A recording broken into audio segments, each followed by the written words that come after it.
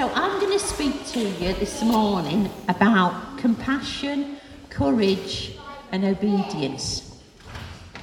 Last week, Dish and Simon did a great presentation about Jesus healing the blind man. And the weeks that have gone by in the past, we've been talking about how Jesus went from having quite a private ministry where the miracles he performed, he told people not to tell anyone about. Think about the lepers. He said, don't talk to anyone, go and see the priests. Or you think about another blind man that he healed. He said, don't tell anyone. But then in the last few weeks, we've been sharing about the more public miracles that Jesus did.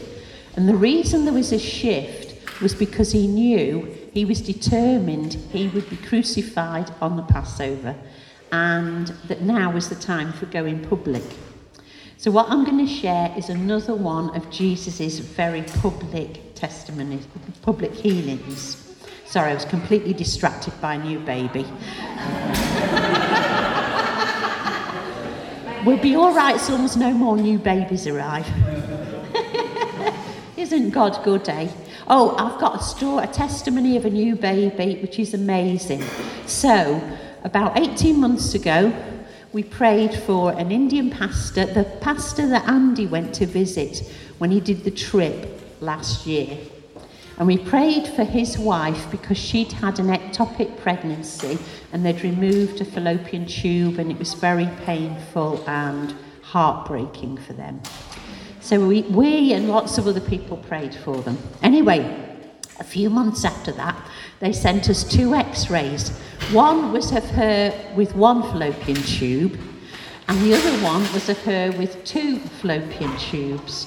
And they both looked completely different, which I thought was hilarious.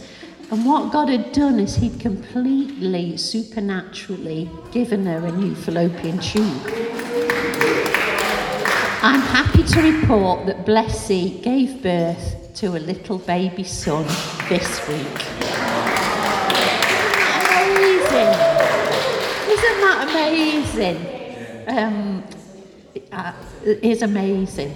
I love the fact that one of the fallopian tubes was a bit like a corkscrew. It looked like someone had gone wild with creativity. And I was like, I bet a ton of money that is the one that was replaced. So fun. God's so good, isn't he? Oh, that's 3 of us that think God's good. God is so good. Here's a couple that had difficulty conceiving. Then her chances got reduced to 50% of conceiving. So what did God do? God replaced the fallopian tube and gave her a baby boy. He's good, isn't he? So, I'm going to chat to you today, and I'm going to share about Jesus' masterclass in compassion, courage and obedience. You could spend weeks studying this because there's so much in it, and I'm going to try and do it in 20 minutes. Lord, help me. Yeah, Jesus, I just pray the things that you showed me in that split second where you just opened my eyes to this passage in a fresh way. I pray that you would do that this morning, that we would see you in even more fullness and glory than we have done up to this point. Jesus, you're amazing. You are so amazing. And if I can communicate that, I will be well pleased. Amen.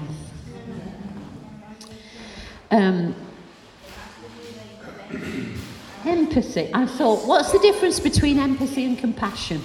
So Google says empathy is feeling another's pain, whereas compassion is taking action to relieve the suffering of others. 1 Peter 3 says, finally, all of you be like-minded, be compassionate, loving as brothers, tender-hearted and courteous. So I'm going to talk to you because what I saw a while back when I was reading this passage was the amazing compassion of Jesus. How he was just full of incredible compassion, and how that was the conduit, the pathway, the key to him ministering so powerfully was this compassion that meant he connected with people in a supernatural way.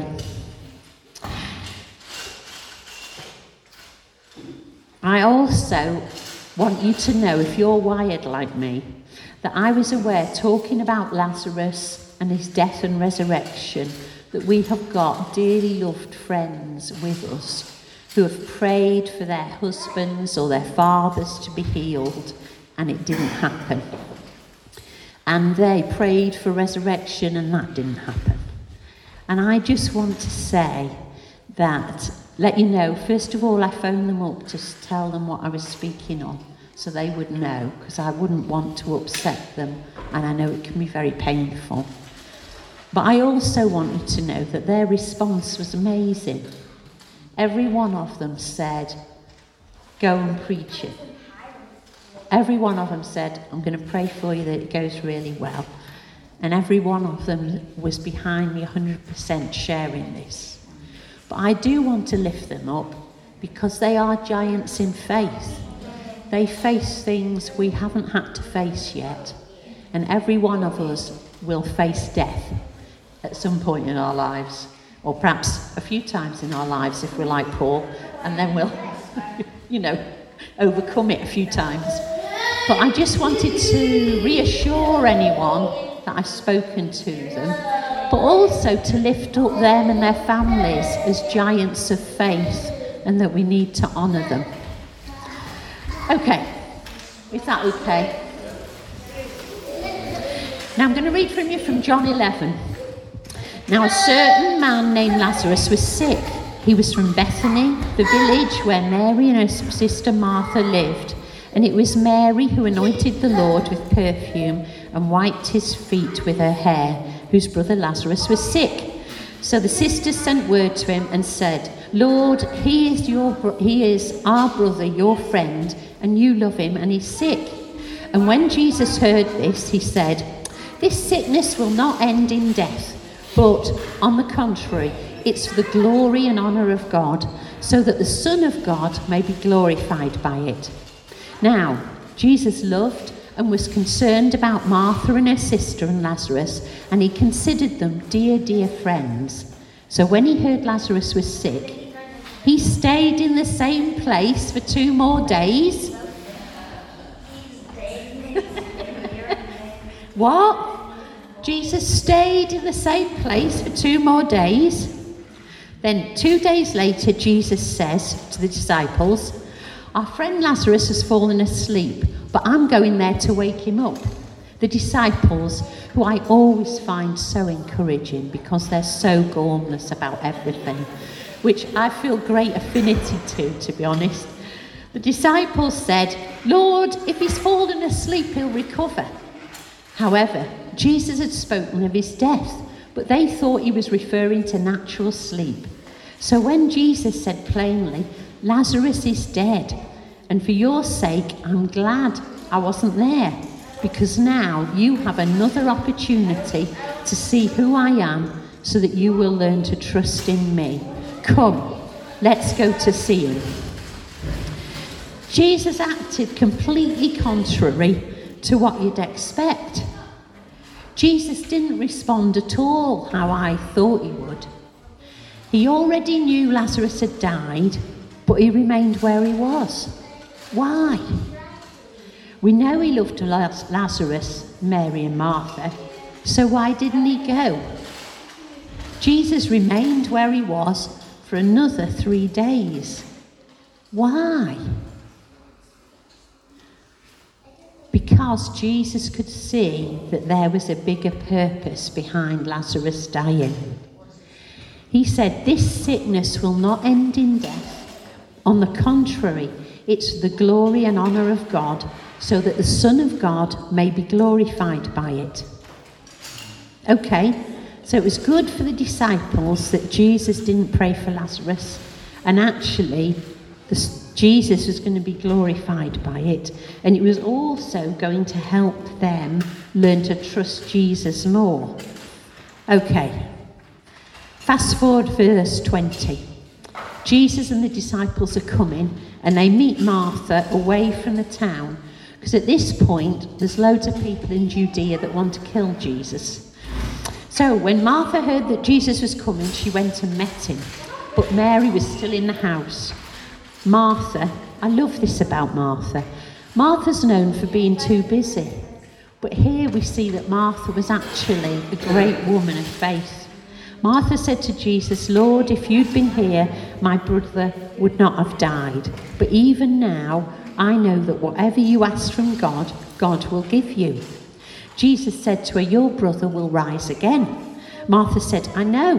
He will rise again on the resurrection on the last day. Jesus said to her, Martha, I am the resurrection and I am the life. Whoever believes in me, though he dies, yet he will live. And everyone who lives and believes in me shall never die. Do you believe this? She said, yes, Lord. I believe that you are the Christ, the Son of God, who is coming into the world. That's amazing testimony, isn't it? When you've just buried your brother. Amazing faith. And we've got people amongst us who've got amazing faith too. Then Mary comes to see Jesus. When Jesus looked at Mary and saw her at his feet, and he saw her friends grieving, he was deeply moved in his spirit and greatly troubled. In the Passion Translation, it says he shuddered with emotion, was deeply moved and trembled with tenderness and compassion. And he said, where have you laid him? Then Jesus, the disciples, Mary, Martha, and all the people that were following Mary go to the tomb. And Jesus stood there and wept. And it wasn't polite tears where it's like just trickling down your face silently. In one of the translations it says it was loud sobs and deep crying. Then Jesus, deeply moved with intense emotion, came to the tomb. So Jesus knew he was going to raise Lazarus from the dead 5 days earlier. So why did he cry? I'm going to tell you what would have happened if Theresa had been there instead of Jesus. Theresa would have walked up with her disciples, which would probably have been like one person. She'd have walked up, she'd have said to Martha, don't worry, pet, it's going to be all right. Then she'd have gone over to Mary and said, it's going to be okay. Then she'd have walked straight to the tomb and said, Lazarus, come out. She would have completely missed all the important things that Jesus did. It's incredible. Jesus knew 5 days earlier he was going to raise Lazarus from the dead. He knew it. He knew it so much that he stayed where he was deliberately so that Lazarus would be dead for 4 days. And I'll explain to you a bit later why that is. Jesus is very, very, very different to Theresa. Jesus, we see in this passage that he was full of compassion and he validated, loved and comforted the sisters. Despite the terrible pain and grief and suffering they were going through, Jesus ministered to them first. He took time to talk to Martha, and he took time to make sure he saw Mary. He called for Mary to come to him. He was asking that she would come and see him because he wanted to minister to her and to comfort her. Jesus is full, absolutely jam full of compassion. He is full of compassion. What is Jesus full of? Sorry, I didn't hear you. What is Jesus full of? He's full of compassion. We also see here that Jesus was not afraid of strong emotions. Jesus isn't Scottish, he isn't British, he isn't even European. He got really upset at what had happened to Lazarus and to Mary and to Martha. Jesus wasn't so consumed with the miracle that he knew he was going to do that he ignored the human suffering that was before him. He joined Martha and Mary in their suffering and comforted them first before he did the miracle. I'm sharing this with you because I think this is how Jesus wants us to operate. And I think on media sometimes we see ways of healing people that are not like this. But I want to minister to people in the fullness of Christ, with all aspects of his character on display. And this is how Jesus ministered.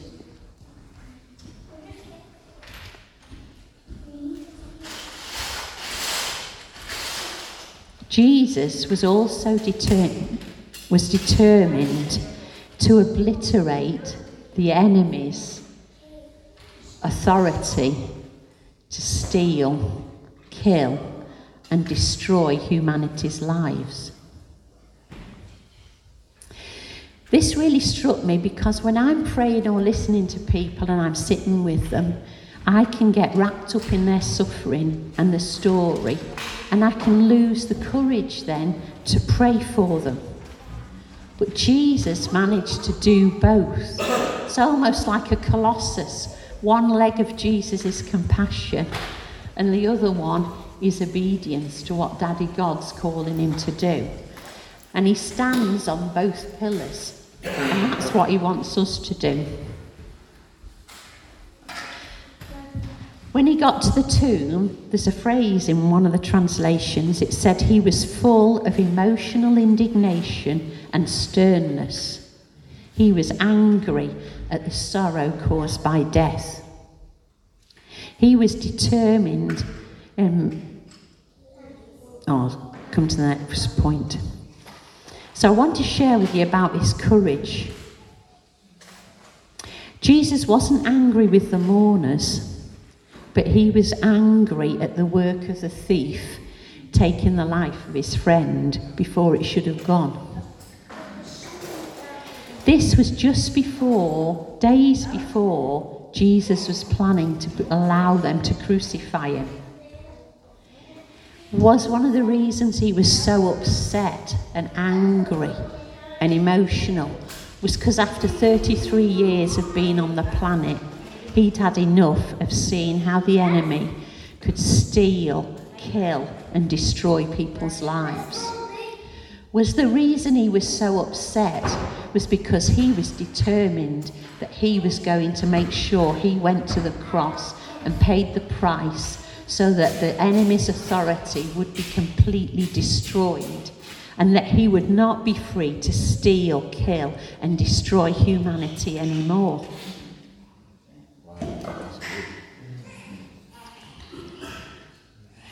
In Luke 10, Jesus said, "The thief comes to steal, kill, and destroy.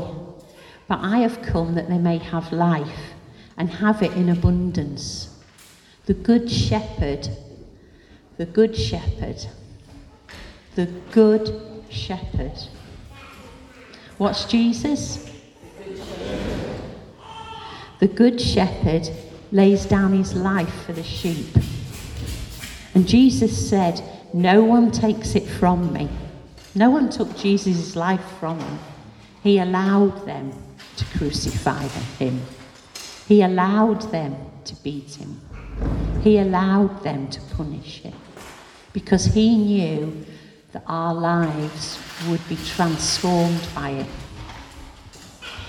"No one takes my life from me, but I lay it down on my own accord. I have the authority to lay it down, and I have the authority to take it up. This charge I have received from my Father."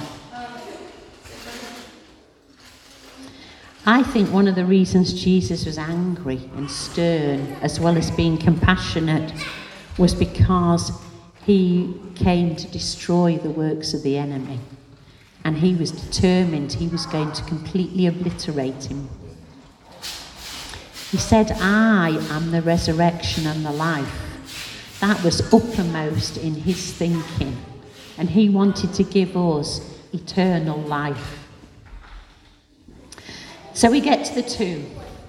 Jesus is deeply moved and filled with intense emotion, sternness and anger at the tomb. I don't know what it's like to hear Jesus angry, but I think it's pretty scary. But Jesus stood at the tomb. A stone lay against it, and he said, "Take away the stone." Martha said to him, "Lord, by this time there'll be a terrible smell. He's been dead for 4 days." Jesus said to her, "Didn't I tell you that if you believed, you would see the glory of God?" This is another point to us, because I know you're all courageous believers that love Jesus.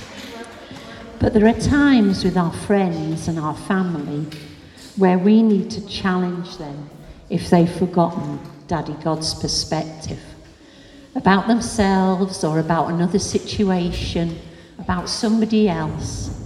It's really important that we lovingly correct each other when one of us has, forgotten God's perspective.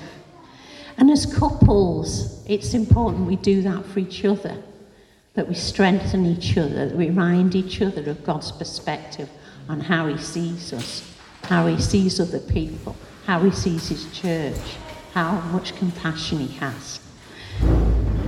Because we can be like Jesus to each other then. Did I not tell you, if you believed, you would see the glory of God? They took away the stone, and Jesus lifted his eyes and said, this is so funny. He says, "Father, I thank you that you have heard me. I know that you always hear me, but I say this on account of all the people standing around, that they may believe that you sent me." I'm sure he said some of those things just for the disciples sometimes. Do you know what I mean? Just to reassure you guys, Daddy God hears me all the time, but I'm saying it out loud so you know. When he had said these things, he cried out with a loud voice, "Lazarus, come out!" Except it was Jesus. And I think when Jesus said it, there'd probably be rocks shaking and trees swaying and an awful lot of power being present. It'd be one of those times where you kind of hold your breath. I don't know if you do that. Sometimes when God moves in our meetings or in worship, I hold my breath. It's because of expectation, I think. What's he going to do next?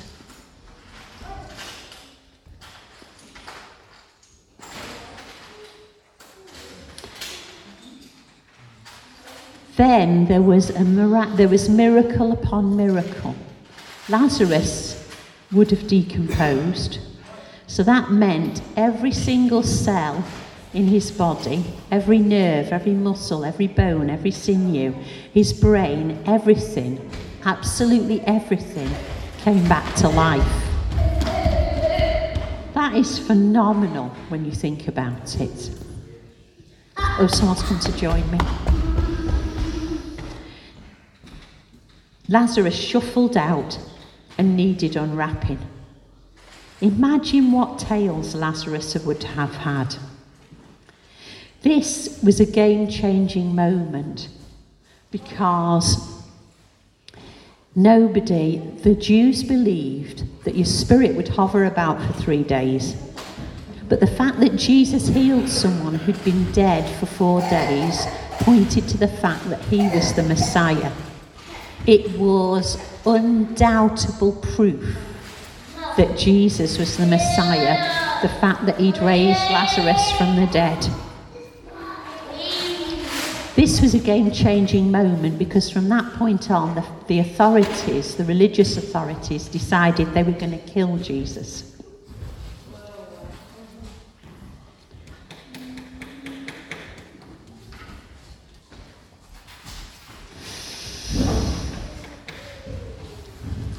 What as God spoke to me through this was that actually compassion's like a conduit. See this computer here? I can go anywhere in the world on this computer.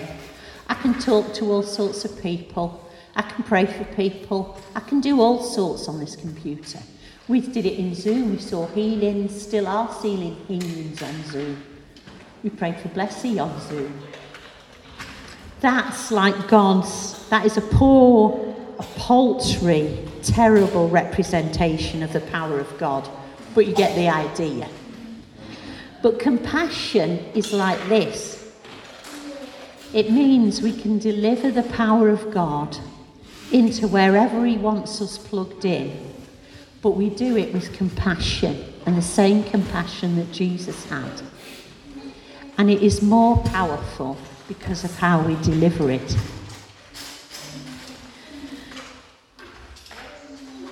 I just thought that was a great illustration. God so loved the world that he gave.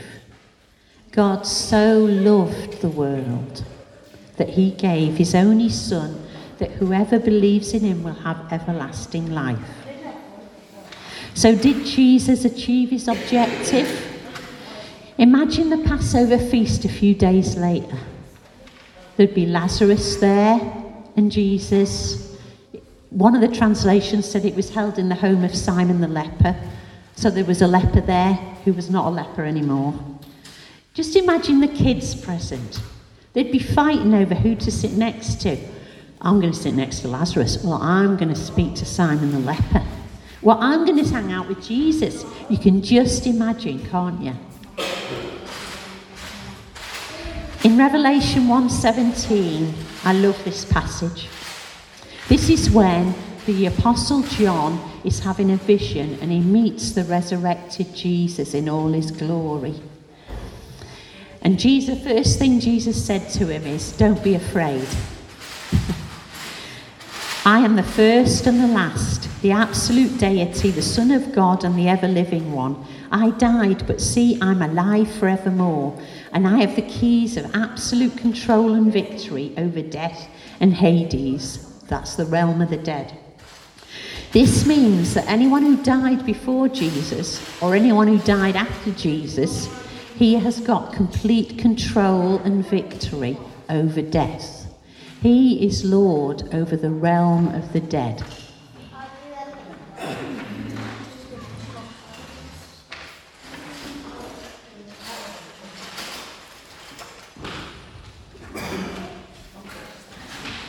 And we have eternal life. Even our friends that got promoted before we did, they've enjoyed they are more whole and more themselves than they ever were on this planet.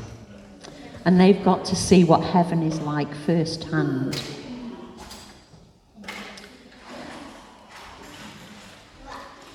And what I wanted to really encourage you was just the sheer, overwhelming compassion of Jesus in a dreadful situation. And we see it all through the Gospels, his compassion to people. And just to encourage us to continue being compassionate, just like him.